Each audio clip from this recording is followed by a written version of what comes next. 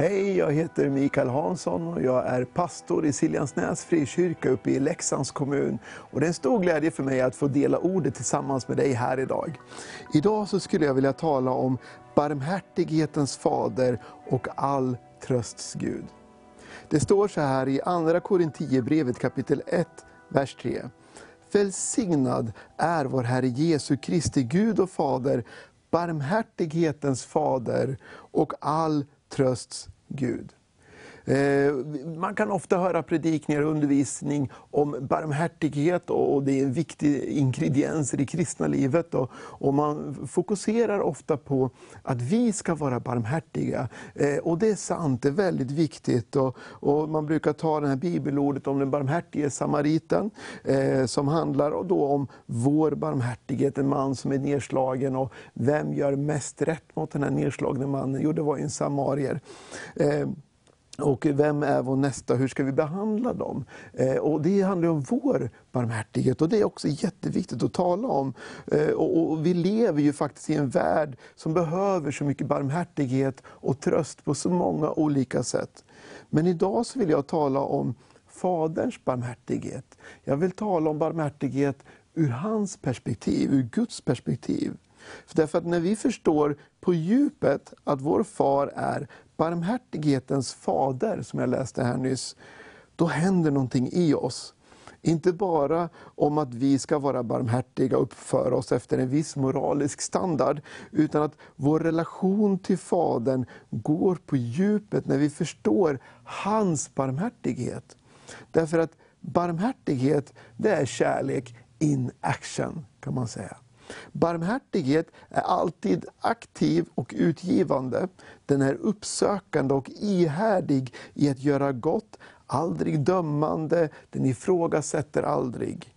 Och barmhärtighet, den ger även när det kostar att ge. Barmhärtighet frågar inte vem som har gjort fel eller vems skuld det är. Barmhärtighet bara hjälper. Barmhärtighet kan till och med ta på sig skulden, även om det är någon annans fel, bara för att hjälpa. Se på Jesus till exempel. Gud sänder sonen till världen och han ger sitt liv för vår skull. Han tar på sig all vår synd, skuld och straff på korset. Han var fullständigt oskyldig, men han tar på sig allt straff för att vi skulle få frid, för att vi skulle få läkedom till våra själar och till våra kroppar och till hela oss själva. Vi förtjänar det inte, men Gud i sin barmhärtighet sänder sin son Jesus till jorden för att nå oss med sin kärlek. Det är barmhärtighet, det är kärlek in action. Och jag skulle vilja lyfta fram ett tillfälle i Bibeln, eller liknelser som Jesus gör, som faktiskt lyfter fram faderns barmhärtighet väldigt, väldigt mycket. Och det är väldigt välkända liknelser detta, men man brukar läsa det på ett annat sätt än mot vad jag ska göra idag. Och det är från Lukas kapitel 15, vers 1. Och det står så här att alla publikaner och syndare, de höll sig nära intill Jesus för att höra honom.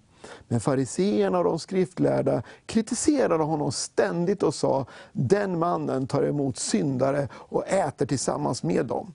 Och då berättar han denna liknelse för dem. Det här är ju motsatsen till den barmhärtighet jag talade om nyss. Hur de här fariseerna, de anklagar Jesus för att han umgås med syndare, han tar emot syndare. Och det är ju den totala motsatsen till barmhärtighet, det som Jesus vill lyfta fram.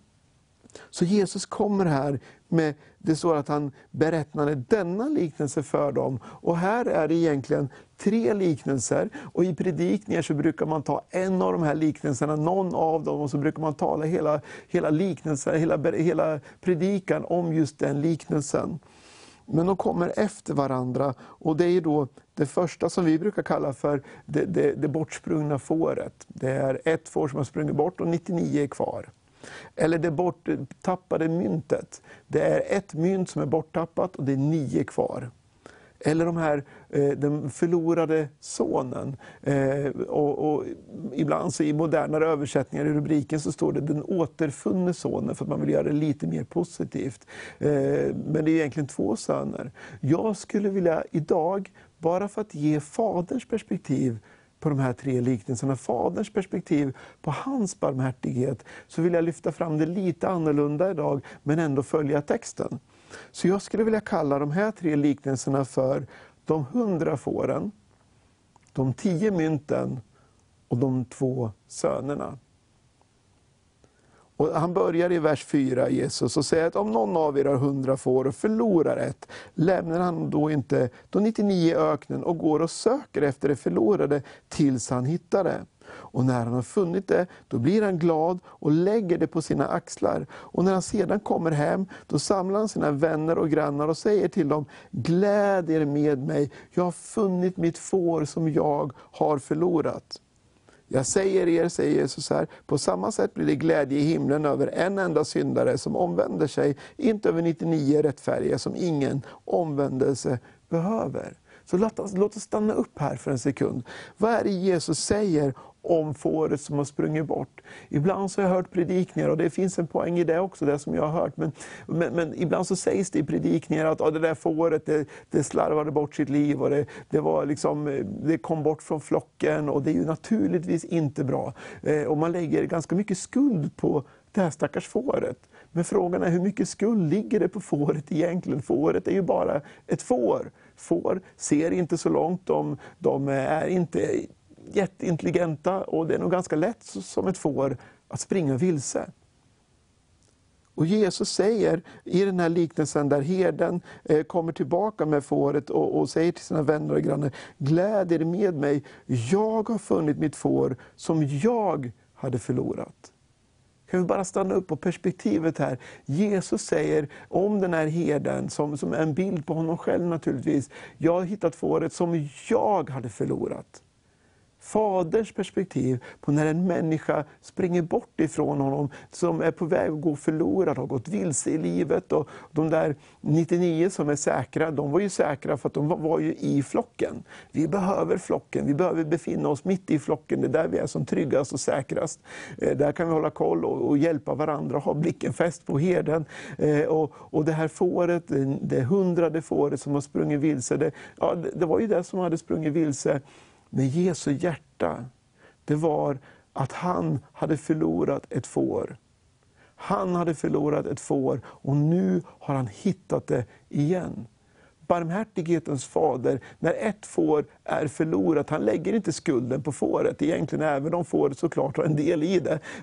Men han känner bara: jag har förlorat ett får. Faderns smärta i hjärtat är påtaglig i den här berättelsen när ett får är borta. Därför att barmhärtigheten vill sträcka sig ut och möta alla fåren. I vers 8 så kommer vi fram till nästa liknelse. Det står så här: eller om en kvinna har 10 silvermynt och tappar bort ett av dem, tänder hon då inte ett ljus, sopar huset och letar noga tills hon hittar det. Och när hon har hittat det samlar hon sina väninnor och grannkvinnor och säger: gläd er med mig, jag har hittat silvermyntet som jag tappade. Jag säger er, på samma sätt blir det glädje bland Guds änglar över en syndare som omvänder sig. Och självklart är det så att på grund av att vi har en fri vilja, så är det vi som behöver omvända oss. Det finns någonting i att vi behöver ta ett aktivt steg att bli funna, att bli hittade. Men i den här berättelsen så jämförs Gud med en kvinna som har tappat bort ett av sina 10 silvermynt. Otroligt stort värde för henne, och hon letar tills hon hittar det. Hon tände lampan, och att tända lampan på den här tiden, det var ju inte som att tända i taket för oss, utan det fanns säkert en kostnad och en viss möda och arbete i att tända lampan. Men hon letar tills hon hittar det. Hon ger inte upp, för barmhärtigheten ger inte upp. Barmhärtighetens fader letar tills han har hittat det han söker. Och här står det också att den här kvinnan säger till sina väninnor och grannkvinnor att gläd er med mig, jag har hittat silvermyntet som jag tappade. Om man jämför ett silvermynt med ett får, så är ju faktiskt ett silvermynt väldigt oskyldigt till att det blir borttappat. Ett får kan ju springa vilse på grund av sin egen klumpighet och klantighet, men ett mynt är ju bara ett mynt. Så här så är det som att berättelsen stramas åt till att myntet faktiskt är fullständigt oskyldigt till att det är borttappat. Och perspektivet här är att vi lever i en fallen värld där vi blir, inte av Gud egentligen, men vi blir borttappade därför att livet är som livet är. Men Gud, han söker tills han hittar det. Han sopar golvet, han tänder lampan. Därför att barmhärtigheten sträcker sig ut. Barmhärtighet är kärlek in action, som jag sa förut. Den vill hjälpa, den jobbar tills den har verkligen hjälpt det som var förlorat tillbaka igen. Det finns en annan berättelse som man skulle kunna kasta in här också. Och det är ju när Adam och Eva i lustgården, ni vet berättelsen om Gud skapar hela världen. Och i lustgården så säger Gud till Adam och Eva, ni får äta av alla frukter. Ni får äta av allt. Men det finns ett träd, alltså inte ens en trädsort eller en typ av träd, utan ett enda träd så får ni inte äta av. Och människan är som människan är. Du vet, vi kan egentligen inte skylla på Adam och Eva, utan vi är alla Adam och Eva på något sätt. Vi har alla fallit och gått förlorade om Guds härlighet. Men när relationen går sönder, när den här troheten mellan Gud och människan går sönder genom att människan väljer att äta av den förbjudna frukten, då kan man läsa en bit in i berättelsen hur människan försöker gömma sig för Gud. Och Gud går i lustgården, och Gud är ju allsmäktig, han vet allt, han vet exakt vart människorna är. Men ändå så ropar han ut i lustgården, människa, var är du?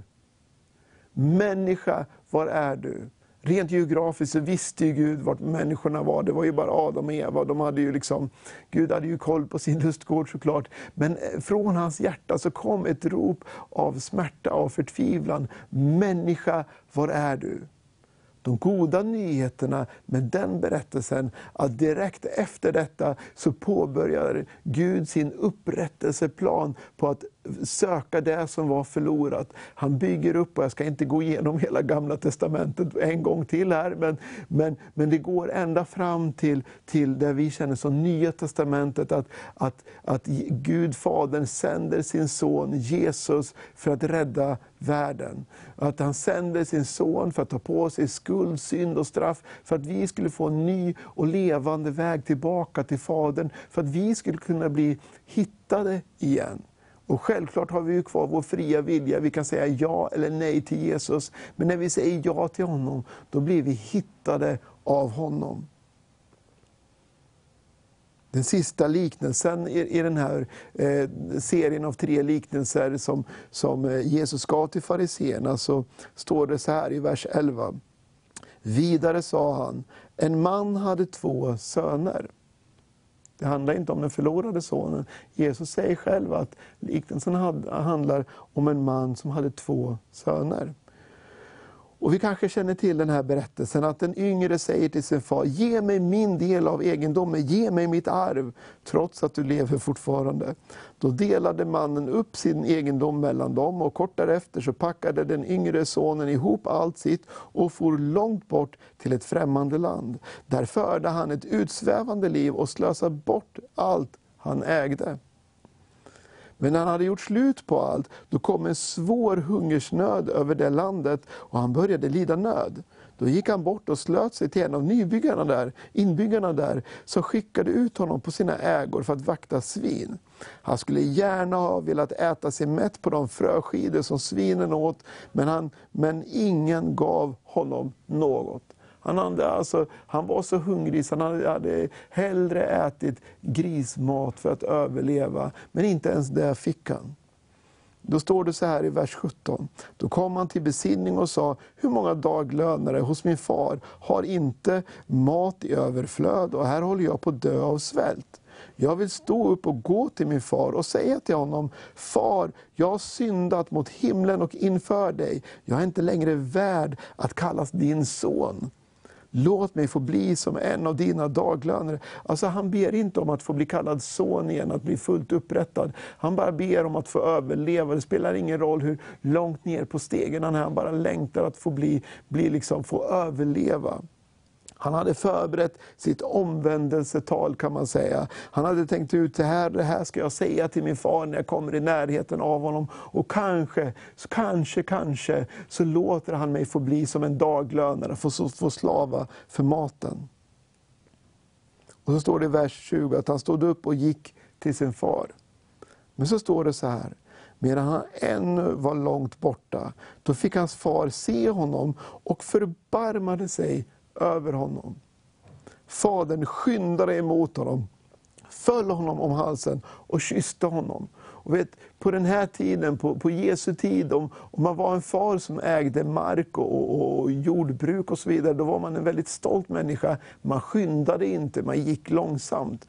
Men här så väljer fadern att se honom på långt håll. Du vet, man kan se en människa på långt håll, och man kanske inte riktigt ser vem det är på det här långa hållet. Men man kan se på kroppsspråk och på gångstil att men det där är ju Kalle eller Pelle eller Stina. Man kan se på liksom kroppsspråket att det där är ju en person jag känner. Det är ju den personen. Och fadern ser sonen på långt håll, förmodligen så långt håll att han inte såg exakt vem han var. Men eftersom han kände sonen så kände han igen kroppsspråket och gångstilen. Och då förstår han, det är min son som är på väg tillbaka igen. Han skyndar sig mot honom. Och fadern såg honom komma, och han stod och sökte efter honom och skyndade sig emot honom.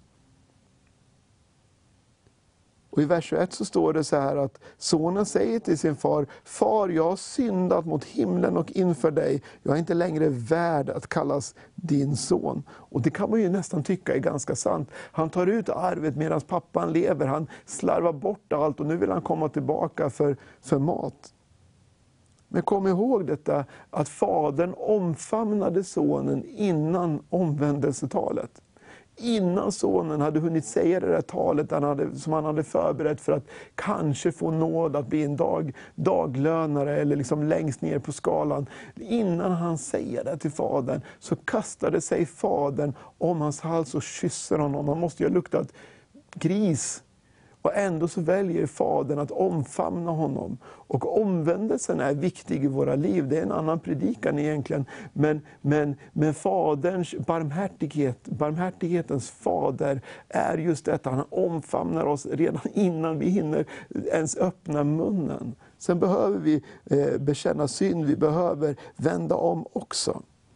Och faderns reaktion är ändå detta, att ta fram den bästa dräkten, klä honom i den och sätta en ring på hans hand och skor på hans fötter. Hämta den gödda kalven och slakta den och låt oss äta och vara glada. Ty min son var död, men han har fått liv igen. Han var förlorad, men är återfunnen. Och festen börjar. Och så vet vi hur det är med den andra sonen. Det står så här från vers 25 att hans äldre son hade varit ute på ägorna. När han kom och närmade sig gården fick han höra musik och dans. Han kallade då till sig en av tjänarna och frågade vad detta kunde betyda. Tjänaren svarade: din bror har kommit hem och din far har slaktat den gödda kalven eftersom han har fått honom välbehållen tillbaka. Då blev han förargad och ville inte gå in. Fadern kom ut och försökte övertala honom, men han svarade sin far: här har jag i alla dessa år slavat under dig och aldrig överträtt ditt bud, och mig har du aldrig gett ens en killing, så att jag kunde vara glad med mina vänner. Men när han där kommer hem, din son som har gjort slut på allt vad du ägde tillsammans med horor, då har du för hans skull slaktat den gödda kalven. Man hör att den här äldre brodern, äldre sonen, han var ju lika förlorad han. Och någonstans så måste man stanna upp och tänka, varför gick inte storebror och letade efter sin lillebror? Han väljer att, som han beskriver det själv, gå och slava under fadern i alla dessa år när lillebror hade gått. Men han gick aldrig och letade efter sin lillebror. Här fanns det inte mycket barmhärtighet från storebror, utan snarare bitterhet. Men fadern säger, trots att storebror var så bitter, trots att storebror inte letade efter sin lillebror, så svarar barmhärtighetens fader så här: mitt barn, du är alltid hos mig och allt mitt är ditt. Men nu måste vi ha fest och glädja oss, ty denne din bror var död, men har fått liv igen. Han var förlorad, men är återfunnen. Tänk vilket tålamod den här fadern måste ha haft. Först så kommer den yngsta sonen och begär ut halva arvet trots att han fortfarande lever och bara drar iväg. Kvar är storebror som fortsätter att, som han tycker själv, gå och slava under sin far och ta hand om det som fanns kvar. Men han gick aldrig och letade. Och man förstår ju i berättelsen att fadern gick ju kanske varje dag och spanade ut efter, var är min yngsta son? Men det gjorde hans äldsta son ingenting åt överhuvudtaget. Jag skulle säga att båda sönerna var förlorade. Men i det här läget så kan båda sönerna bli funna igen. Den yngre sonen som på något sätt hade den värsta berättelsen, han väljer verkligen att vända om. Och hur det går med storebror som inte riktigt tycks vända om i detta. Vi vet inte vad som hände efter det, för berättelsen tar slut här. Men fadern säger ändå, mitt barn.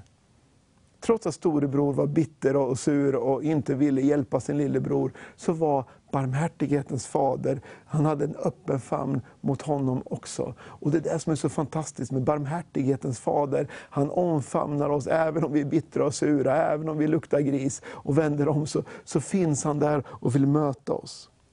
Jag talade från början från andra Korinthierbrevet kapitel 1, vers 3. Och det stod så här: välsignad är vår Herre Jesu Kristi Gud och Fader, barmhärtighetens fader och all trösts Gud. Och så står det vidare i vers 4 så här: han som tröstar oss i all vår nöd, så att vi kan trösta dem som är i nöd med den tröst vi själva får av Gud. När vi talar om barmhärtighet, och man kan tala om att du och jag, att vi ska vara barmhärtiga mot andra människor, precis som den barmhärtige samariten, då kan det gå att vara det i egen kraft. Men vi kan också lära känna barmhärtighetens fader. Han som kommer med all trösts Gud. Vet, fadern vill trösta dig. Han vill komma med barmhärtighet till dig i den situation du befinner dig i. Och du kanske känner dig förlorad, du kanske känner dig utsatt och ensam. Men barmhärtighetens fader och all trösts Gud, han vill möta dig. Det spelar ingen roll vilken historia du har bakom dig. När du bara vänder om till honom, så vill han omfamna dig. Det spelar ingen roll hur du luktar eller hur bitter du än är. Han vill omfamna dig och kalla dig för sitt barn, för det är barmhärtighetens fader. Och när fadern tröstar oss i all vår nöd, då kan vi i sin tur, i vår tur, börja trösta andra människor med den tröst vi själva får från Gud. Så om du tycker att din barmhärtighet inte räcker till andra människor, låt barmhärtighetens fader omfamna dig först, så att du får del av hans barmhärtighet, hans tröst, hans styrka och kraft. Så är det den som förmedlas genom dig. Och då är det inte längre bara din barmhärtighet som vi räcker ju inte alltid till, utan din barmhärtighet kan få en påfyllnad av barmhärtighetens fader. Så vänd dig till barmhärtighetens fader och all trösts Gud, och låt honom fylla dig med sin tröst, med sin kärlek och med sin nåd. Och så kommer det bara att flöda över i ditt liv och genom ditt liv. Och Gud välsigne dig, och tack för att du har lyssnat och tittat idag. Amen.